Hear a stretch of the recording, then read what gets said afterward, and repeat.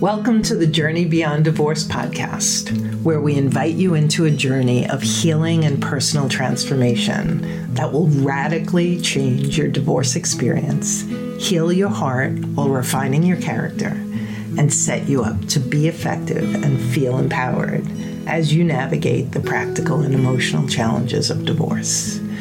I'm your host, Karen McMahon, founder of Journey Beyond Divorce. My divorce brought me to my knees, and it also transformed me and set me on this path to help you. Our team of JBD coaches support men and women to engage in divorce with more calm, clarity, and confidence through our one-on-one coaching, group programs, online courses, and free resources.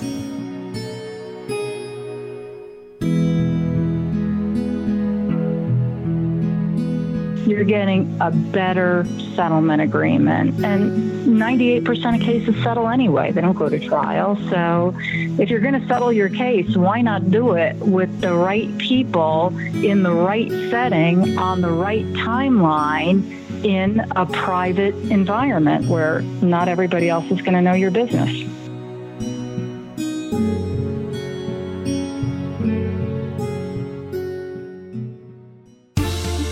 Welcome to the Divorce Roadmap series, comprised of 24 episodes designed to be your guide through each leg of the practical divorce journey.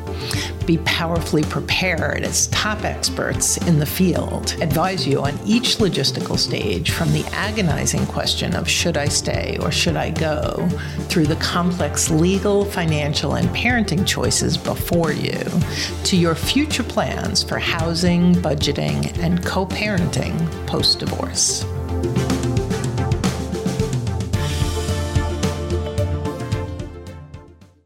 I'm really excited about today's show. We ended off our last show talking about the legal landscape and all of the different ways that one can go about getting a divorce. And today is we're focusing on the collaborative approach to divorce, which is about staying out of court and divorcing with a spirit of open communication and creative problem solving. And with us today is Beth Delana, who is a partner in her firm Delana and Bosch and has been in the field of law for over 30 years. And her specialty is matrimonial and family law, and she's especially an expert in the area of collaborative divorce. Beth has built a thriving practice based on the founding principles of ethics and best practices, and has become a pillar in her community and an exemplary attorney. And we're really excited to have her here today to share her experience and wisdom around the collaborative law process. And before I welcome Beth, I just want to suggest to our listeners that this show is going to be so chock full of information. I really encourage you to grab a pen and a piece of paper. We're going to be talking about what collaborative law is, who is the best fit for it, and how the process unfolds and works. And so welcome, Beth. Very excited to have you here. Well, thank you for having me here. It's a wonderful opportunity to talk about a new way of getting divorced for most of us. Excellent. Absolutely. Let's start with the basics, Beth. What is collaborative law? Well, collaborative law is a divorce process where people come to the table and sign a participation agreement. By signing that participation agreement, they're taking a pledge with each other to get their divorce resolved without using the court system.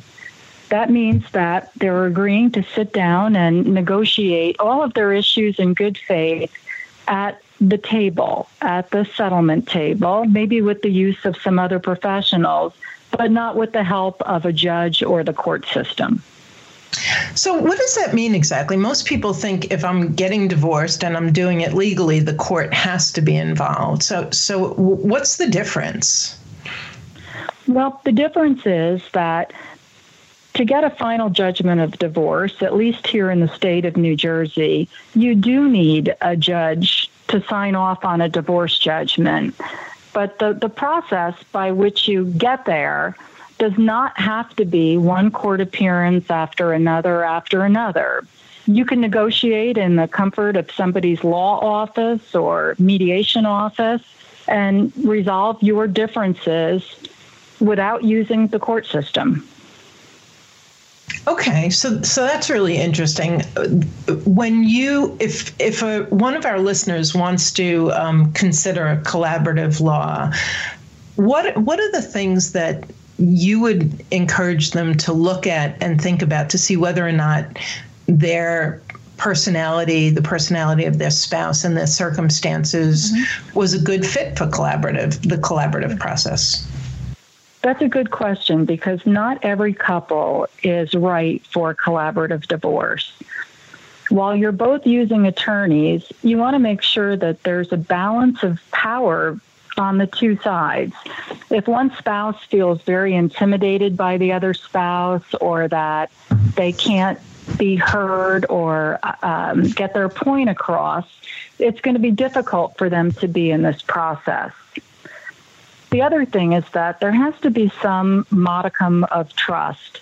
Since we're not using the court system to arbitrate or to make decisions for us, we have to be sure that both parties are happy with the information that each side is producing, which means that there has to be complete transparency. And each side has to trust the other, that they're being transparent about the assets, the debt, the liabilities, so that each feels that they have a fair picture going into the negotiations. So those are four really key things: a balance of power, a cooperative perspective, transparency on both sides, and some trust. Now, what is the role of the collaborative attorney with your client? How is it different? Okay, that's a good question as well, because you are an advocate. As a collaborative attorney, you're an advocate for your client, but you're not an advocate in the same way that you are when you go into the court system and you're zealously advocating a position. In the collaborative process, you're able to look at the whole picture, and you're able to look at what's best for the family, along with maybe what works for your particular clients. So in a litigation standpoint, the attorney is looking to win something for his client, to get his or her client in the best possible position that they can be in. That's not always true in the collaborative process. In the collaborative process, we're looking to do what's best for the family. So it changes your perspective a little bit in how you negotiate. We were talking about that earlier, and it's interesting because what I'm hearing you say is that as a collaborative attorney, while you're still representing your client, you have a broader, almost more holistic perspective, looking for a win-win-win, where both parties are getting a fair deal and the children are winning as well. That's correct. The children are really silent parties to most divorces that take place in the courthouse. In the collaborative process, their needs are very much at the center of what we're doing when we negotiate. Okay. So let me ask you this. I know that at Journey Beyond Divorce, we tend to deal with a lot of clients who are in very high conflict marriages and, as a result, fairly turbulent divorces. Can you talk a little bit about who in that situation might be a good fit versus the red flags where you would suggest definitely not? Sure. If there's been any kind of violence between the parties, any physical violence or what one would characterize as emotional abuse, that's not a good candidate for a collaborative divorce. The high conflict personalities can possibly go into this process as long as they're willing to act respectfully, be transparent, be cooperative, communicate fairly, and be able to look at the big picture. If they can do that, they can be a good candidate, even if it's a high conflict marriage. Okay. But if someone's digging their heels in, or if they're hiding funds or anything along those lines, then not so much. You're right. If somebody comes in and has an interview with me about a collaborative case, and they tell me that they need to win at any cost, that person doesn't sound to me like somebody who can look at the big picture and maybe rethink his or her position.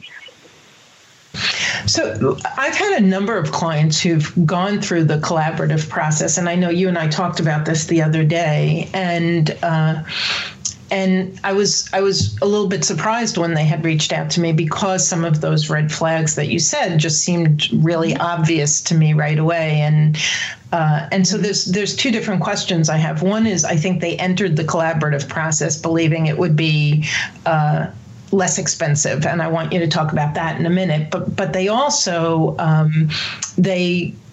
they met with their collaborative attorneys and were encouraged to enter the process, and then just spent a long time and a lot of money and ended up in court. And so as a collaborative attorney, what do you do when someone comes to you to help that person determine whether or not you even want to take the case on, if it makes sense for them to be in the process? Mm-hmm.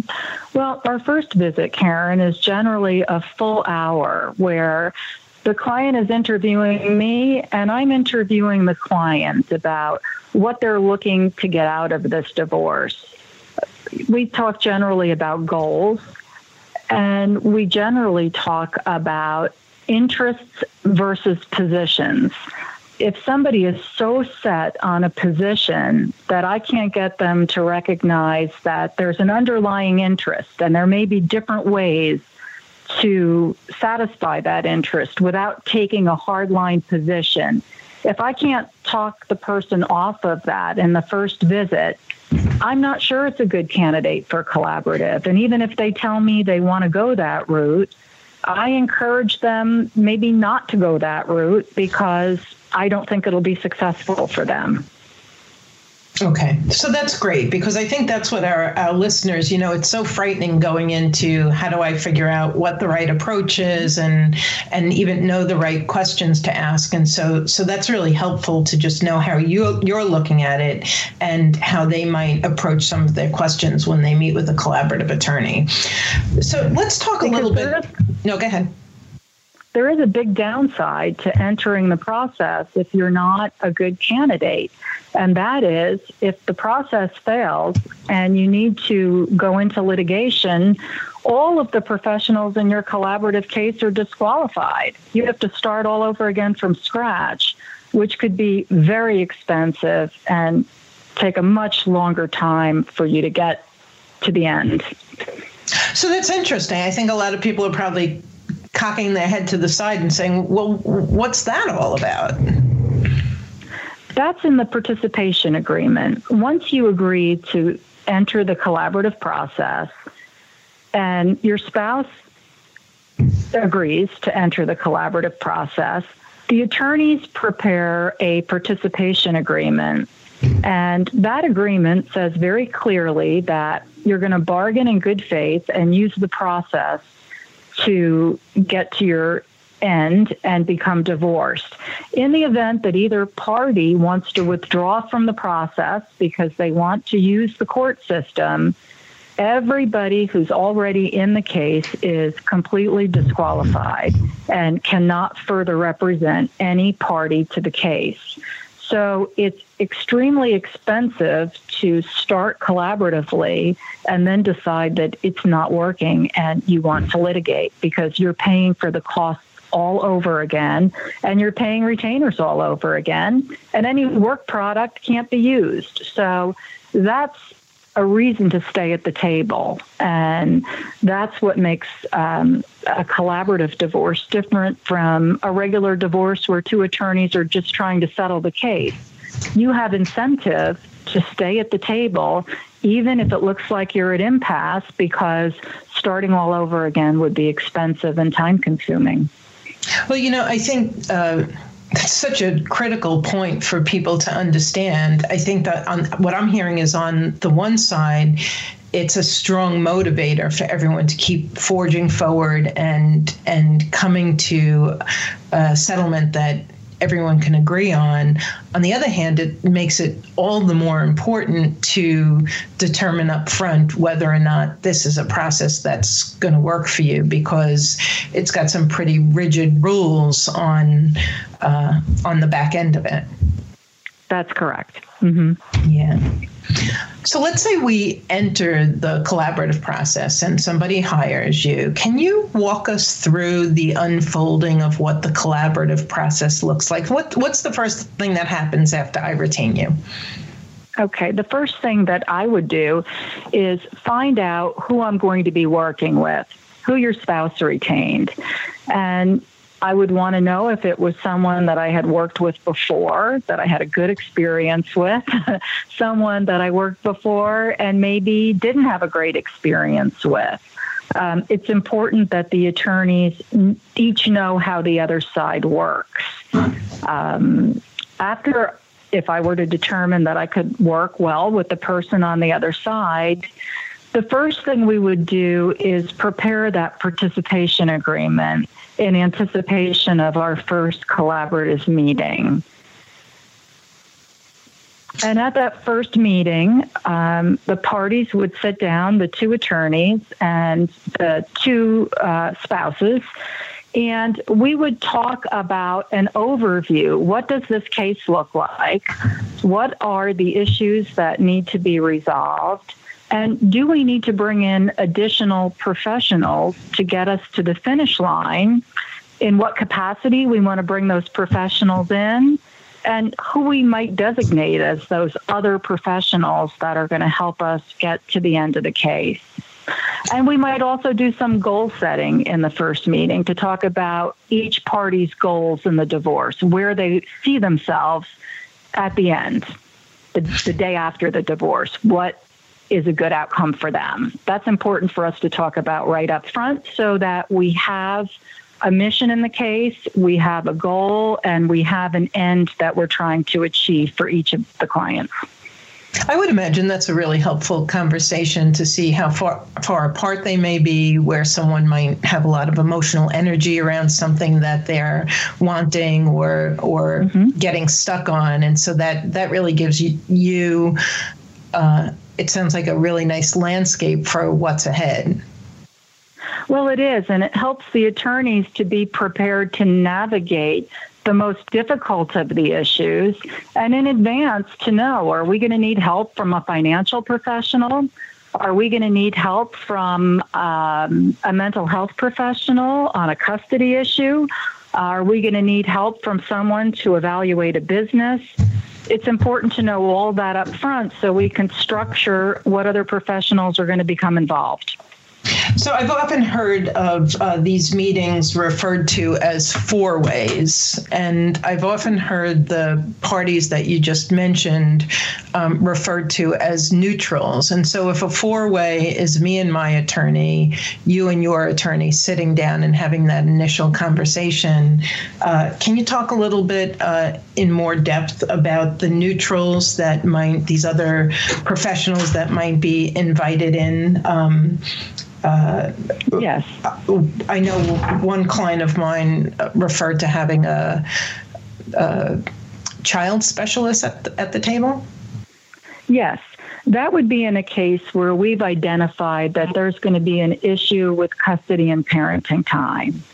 And generally, whether you have a strong issue about custody or parenting time, what you can get the parties to agree to at that first meeting is that they want to do what's best for their children. They want to do something that is going to be in the children's best interest.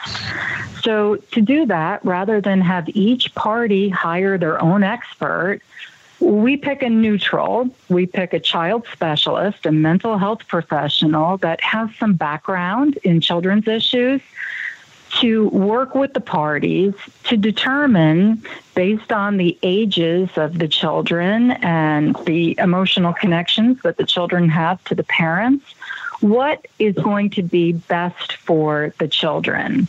So instead of paying for two experts, we're putting our faith in one expert to tell us what's in the best interest of the children. And then we're going to use that to put together a parenting plan that's going to work for mom, dad, and for the kids. Okay. And then what about on the financial front? What does an expert look like there? We have a lot of different ways that financial people serve to help us at the table. Sometimes you need a forensic person, and the parties don't understand what the cash flow looks like because they're writing off a lot of their expenses through the business. It might be a family business. It might be a business that one of the spouses has a major stake in. But sometimes you need a forensic person so that we can look at the cash flow, and that will help us determine what support might look like. Other times we need a planner because there's going to be tax implications based on what we do in a divorce. And that planner is going to help us deal with how we're going to look at the taxes and what that means for each of the parties afterwards. Other times we need somebody to do evaluations of businesses, evaluations of pensions or other restricted stock, things like that, that the average person doesn't have a handle on. Value, tax implications, volatility risk. And sometimes we'll use a financial expert to help us understand that clearly so we know what we're negotiating. Perfect. And then I know you also have another person that comes to the table. They're called a divorce coach, although they do something very different than me and my team at Journey Beyond Divorce. Can you describe that? Yes, we use divorce coaches quite often. And sometimes they're at the table with us, and sometimes they're working with the couple separately, not at the table, but maybe before a session or after a session. These divorce coaches will help the parties communicate better with each other, will help manage the emotions, especially if you're at the table negotiating a very hot issue, a very important issue where the parties are, on opposite sides of the spectrum. If the attorneys believe that the session will become heated, we like to have a divorce coach there who will sort of refocus each of the parties, help to keep the temperature down, and help for each party to really hear what's being said so that they're hearing it the way everybody else is hearing it, not with their own spin.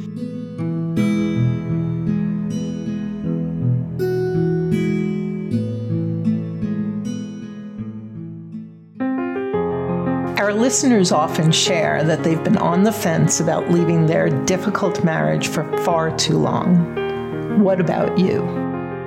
Are you walking on eggshells, constantly trying to make sense of your spouse's black and white thinking, revisionist history, endless blame and accusation? Have you lost your voice, your self-confidence, even your belief that a better life is available for you? Imagine for a moment entering your divorce unflustered by your spouse's recriminations, certain of your legal rights, crystal clear on your next steps, and secure in your support team. How would it be to feel guided and supported to create, practice, and implement a bulletproof plan to leave your marriage with grace and dignity? If this sounds like what you need to finally get unstuck, go to JourneyBeyondDivorce.com and learn more about our Get Off the Fence program. You can even book a call with a coach to ensure that this is the right program for you.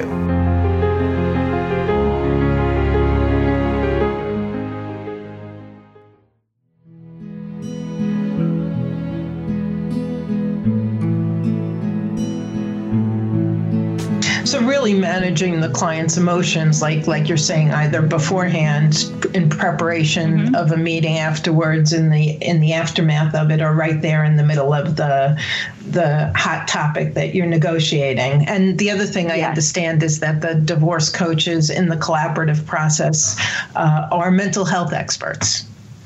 Yes, they're generally mental health experts. We use psychologists, social workers, but they're licensed professionals. Right. And just for our listeners who've been listening in for a while they have the same label as Lisa, myself, and my team, the big difference is I've worked with people going through the collaborative process, but never with both parties. That's what the collaborative divorce coach does. So we would work with you on the side to help you get clear, be that sounding board, help you feel stronger in your confidence and having your voice heard and that kind of thing. And so I've worked with people who have had a divorce coach at the table, but also enlisted our support just to shore up their own voice and confidence as they go into that negotiation. And so that's just a little bit about the difference. Yes, that's correct. A lot of our clients that are using a divorce coach at the table also are working with a private therapist on their own on the outside. Exactly. So you could work with a therapist or a divorce coach on the outside, and that way you're getting all of the support that you need to do this as well as possible. I want to just take you back for a second to the goal setting, because I think that sounds just a little bit, if we could put some teeth to that. So when you talk about goal setting, what are some of the key goals that you talk to your clients about at the table? When we're at the table, the clients are identifying important goals to them. And I'll give you an actual example. Many times, both parties will come to the table, and the goal will be to keep the marital home. The goal is not, I want to stay in the marital home, or I think you should stay in the marital home, but the goal would be that the children are very secure and happy in the marital home. And if there's a way to save it so that the children have some stability and don't have to change their schools and their friends and their activities, many times the couple will say that that's important to them, and they're looking to structure a settlement that allows them to somehow keep the marital home. So that would be a goal that we would strive towards. We would try to work equitable distribution or support in such a way that we could achieve that goal.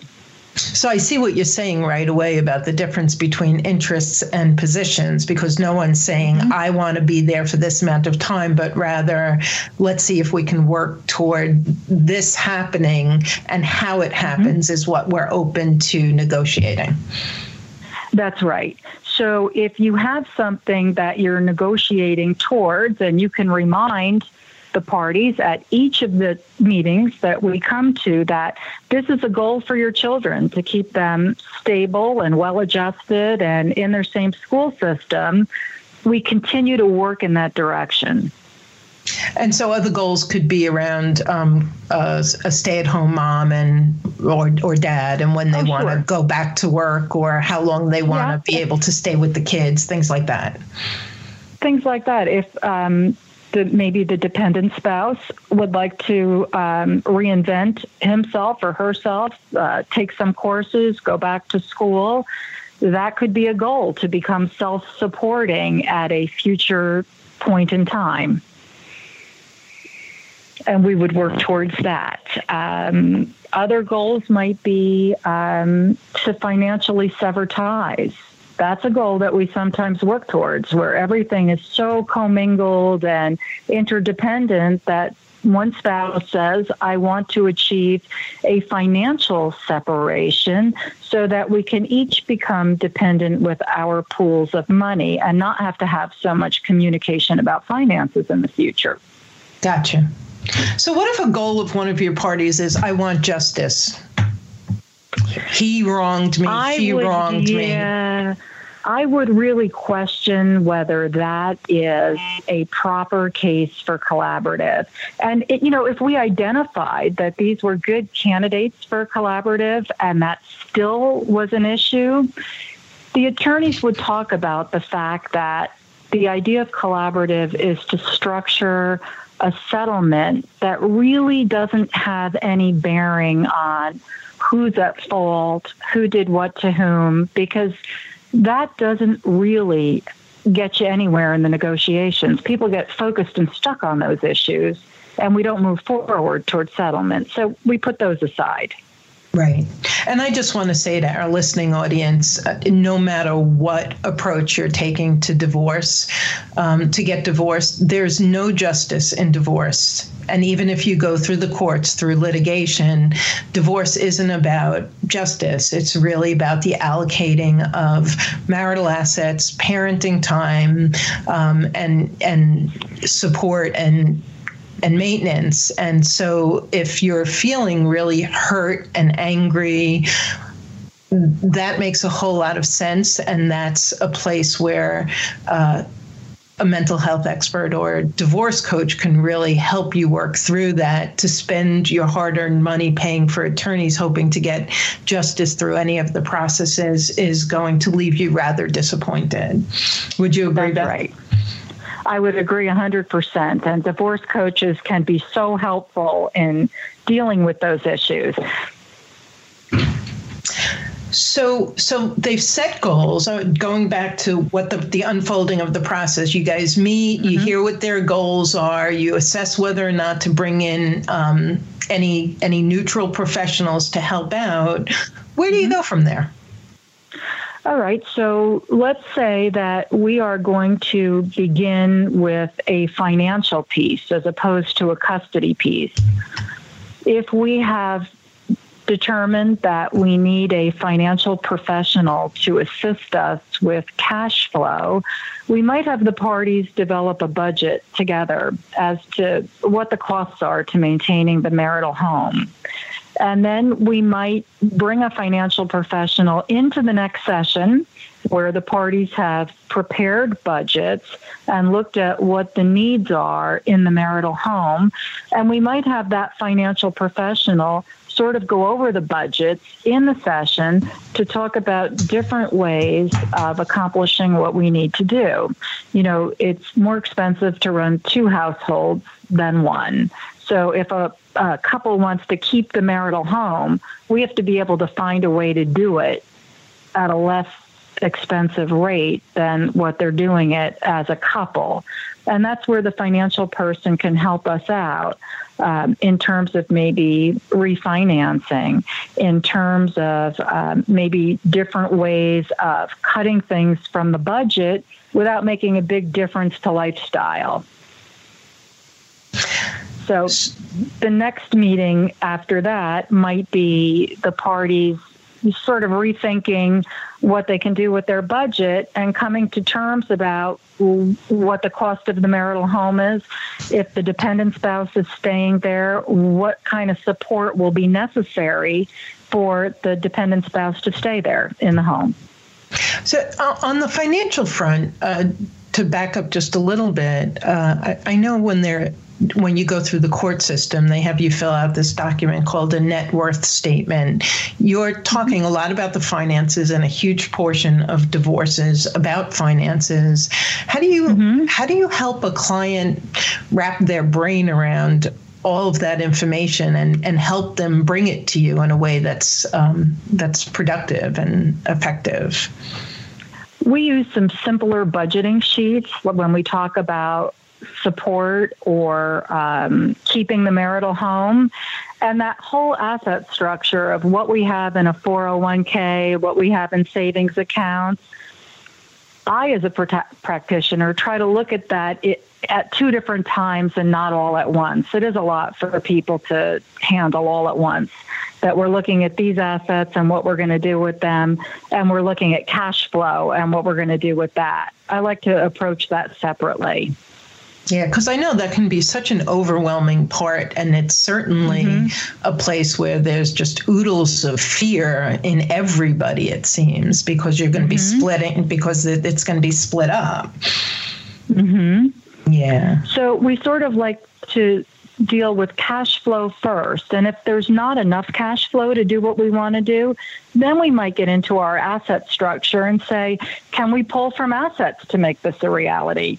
And if the answer is no, maybe that goal of keeping the marital home is not a valid goal for the couple.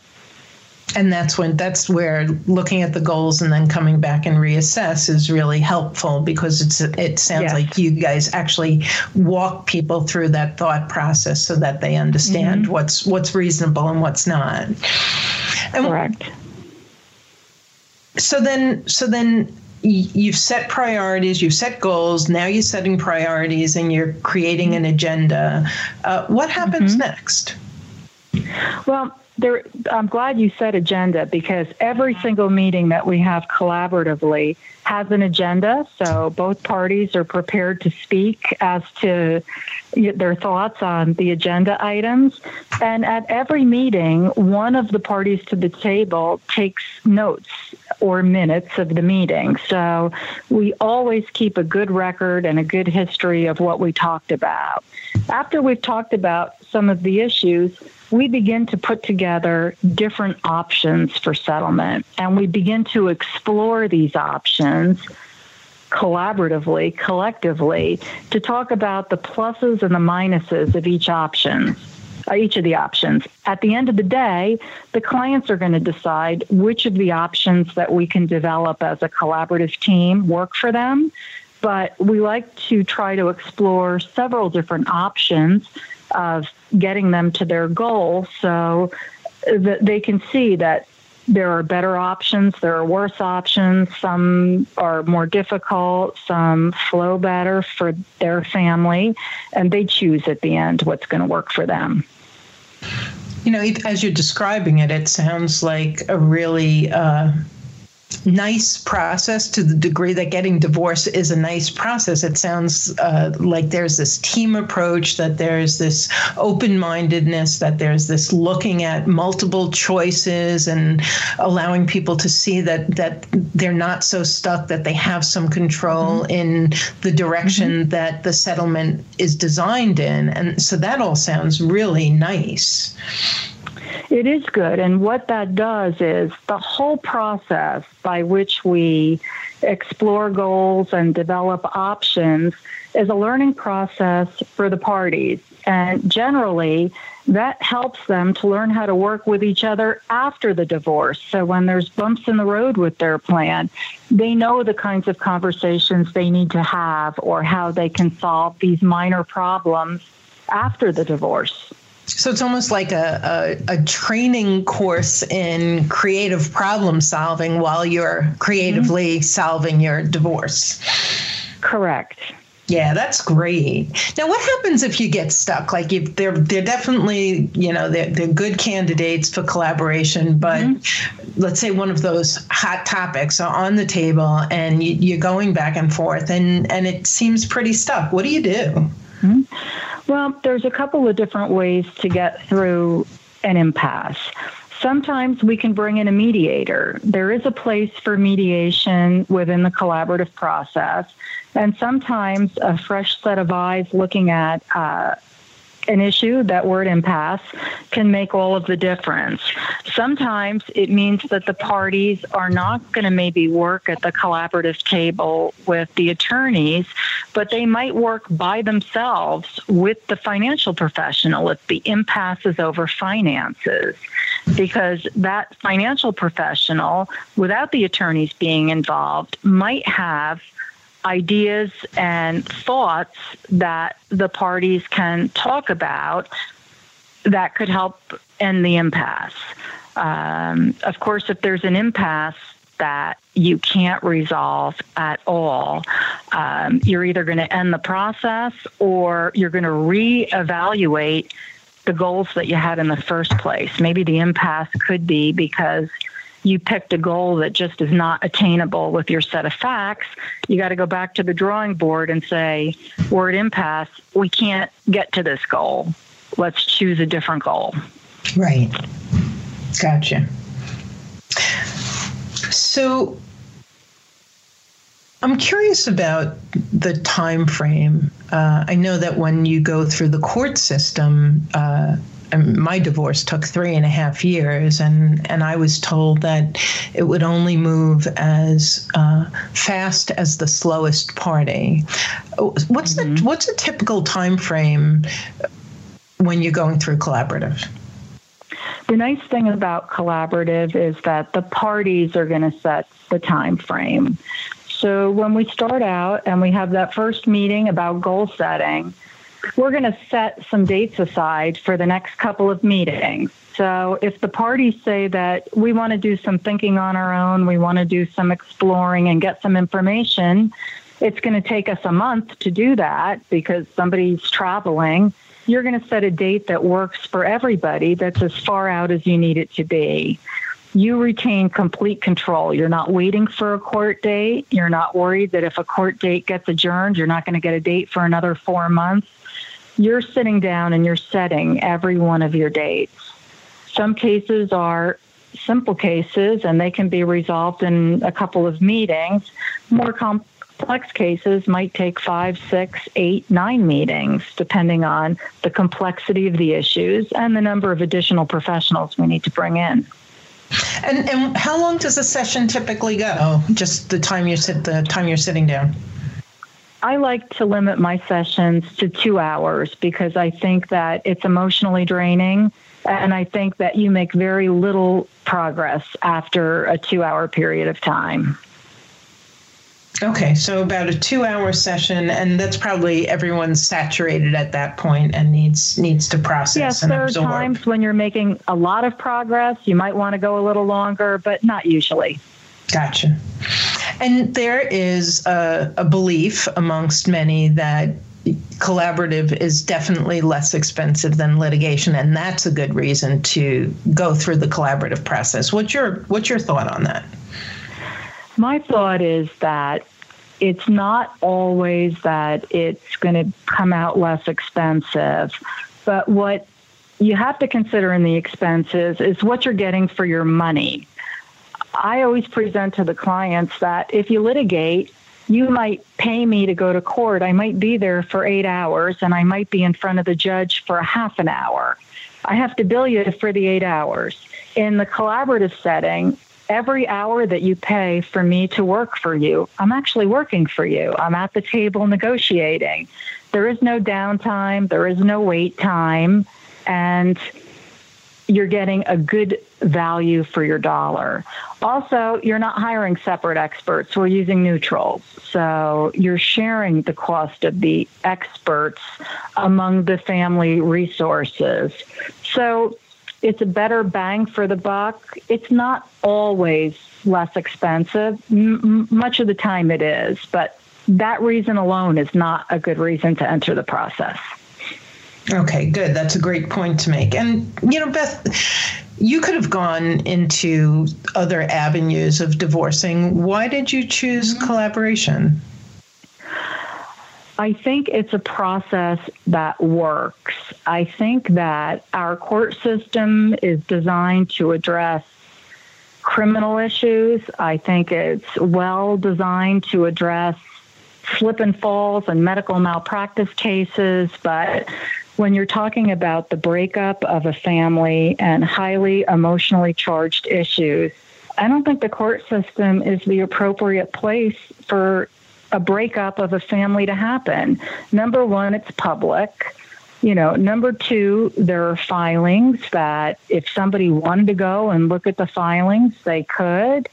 And number three, judges are overwhelmed with other cases, and they get to know a snippet of you by what you file or by how you present at a hearing, and they're making some of the most important decisions for you that are going to impact the rest of your life.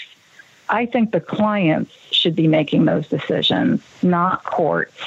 And I think that people are not equipped to do that. So by using attorneys, collaboratively trained attorneys, and by using specific experts that are needed for the issues in your case, you're getting a better settlement agreement. And 98% of cases settle anyway. They don't go to trial. So if you're going to settle your case, why not do it with the right people in the right setting on the right timeline in a private environment where not everybody else is going to know your business? Right.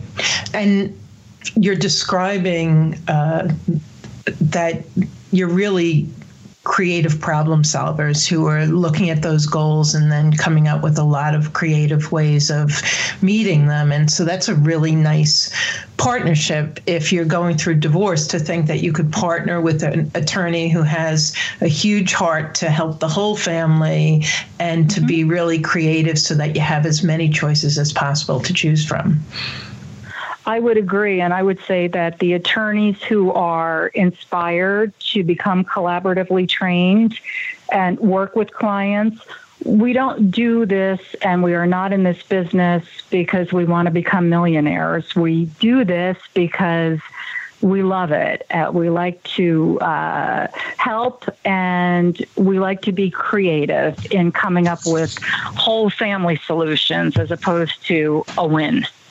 Well, that is a great segue, because before we wrap up, I was really hoping that you could give our listeners some tips on how to choose the right, if they're going through the collaborative process, how to choose the right collaborative attorney for them. What would you suggest? I would suggest that they look in their area. There are websites for collaborative practice that will show what attorneys in your particular area are trained as collaborative practitioners. And you should visit some of them, at least 3 of them, and have a frank discussion with them to see if you like their style, if you like the way they communicate, if you like their office, if you feel comfortable picking up the phone and asking a question, because it's really comes down to how well you can communicate your needs, your emotions, and your fears to your attorney. That's going to help guide you through the process. If it's not a comfortable fit and you don't feel at ease on the phone or opening up to them, you're only going to get as good of a result as you can make yourself known, as you can make your needs known and your desires. So should be a good fit. And you might interview 3 or 4 people before you say, this is the best fit for me.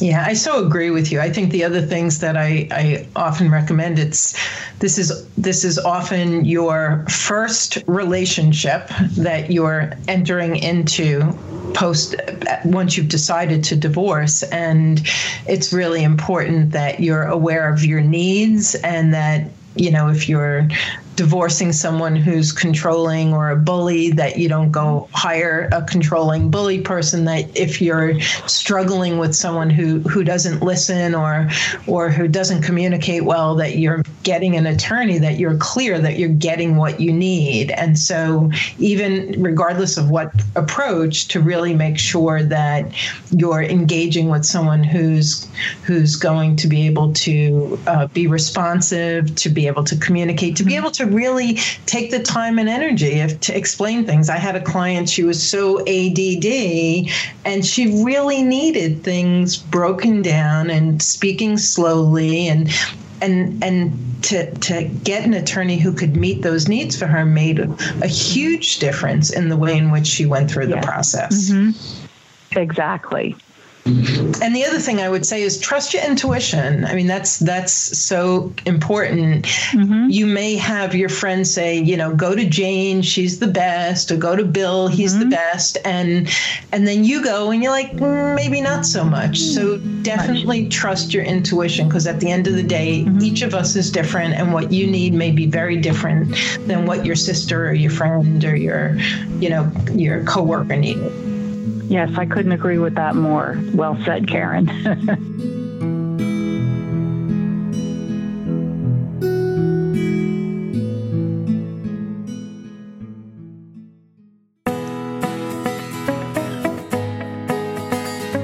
You've been listening to our podcast, Getting Educated.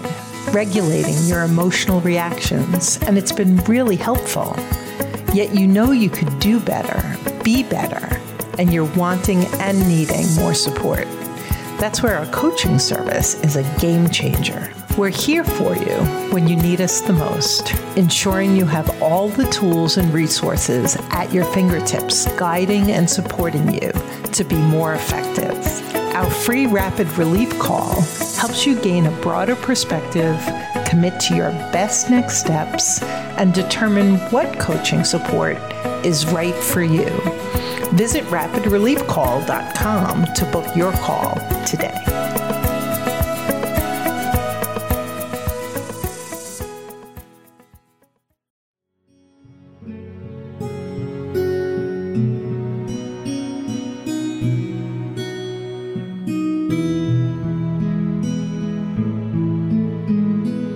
So I want to ask, before I wrap up, is there anything that you didn't get a chance to touch on that you would like to include in terms of the whole collaborative process?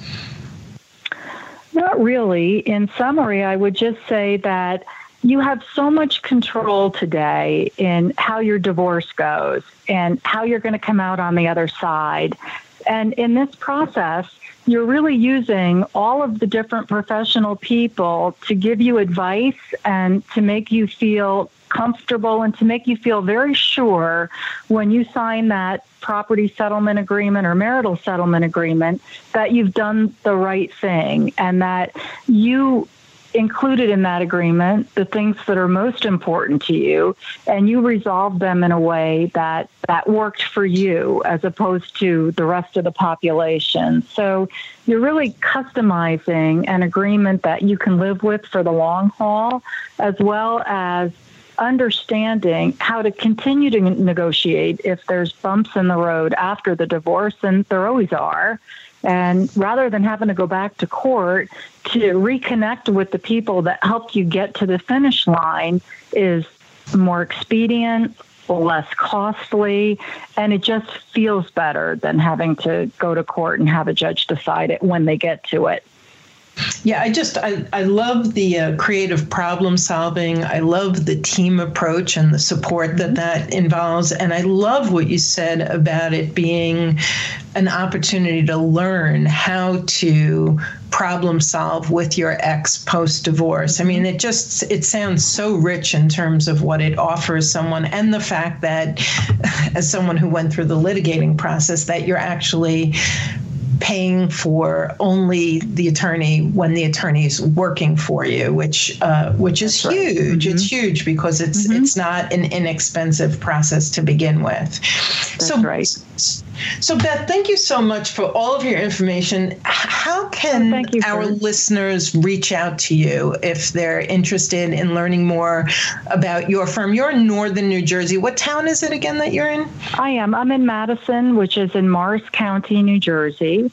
And I practice in the northern part of the state.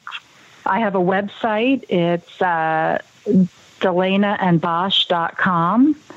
And you can email me through the website. You can look at the website. I have a very open office on Main Street in Madison. We get walk-in clients all the time, just asking if I'm available. I'll talk to you about it. If not, you can make an appointment.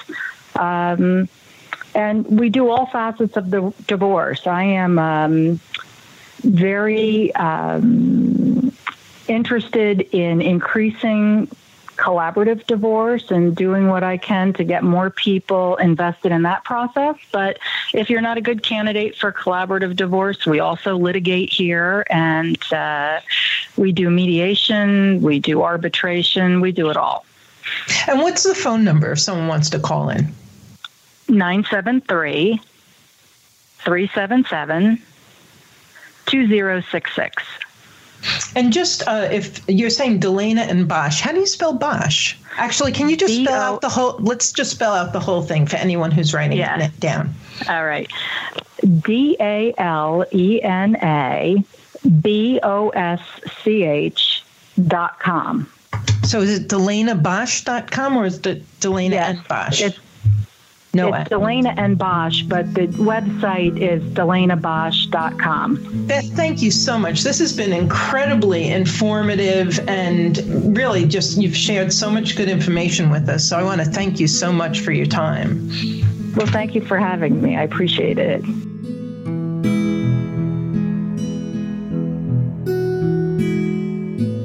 Thanks for joining us on the Journey Beyond Divorce podcast. I hope you found guidance and encouragement to help you along your journey. If you like my podcast, please take a minute to subscribe and leave a review on iTunes. You can also visit us at jbddivorcesupport.com, where our team of coaches support both men and women through our one-on-one coaching, group programs, online courses, and free resources. Stay tuned for our next episode, and I'll talk to you soon.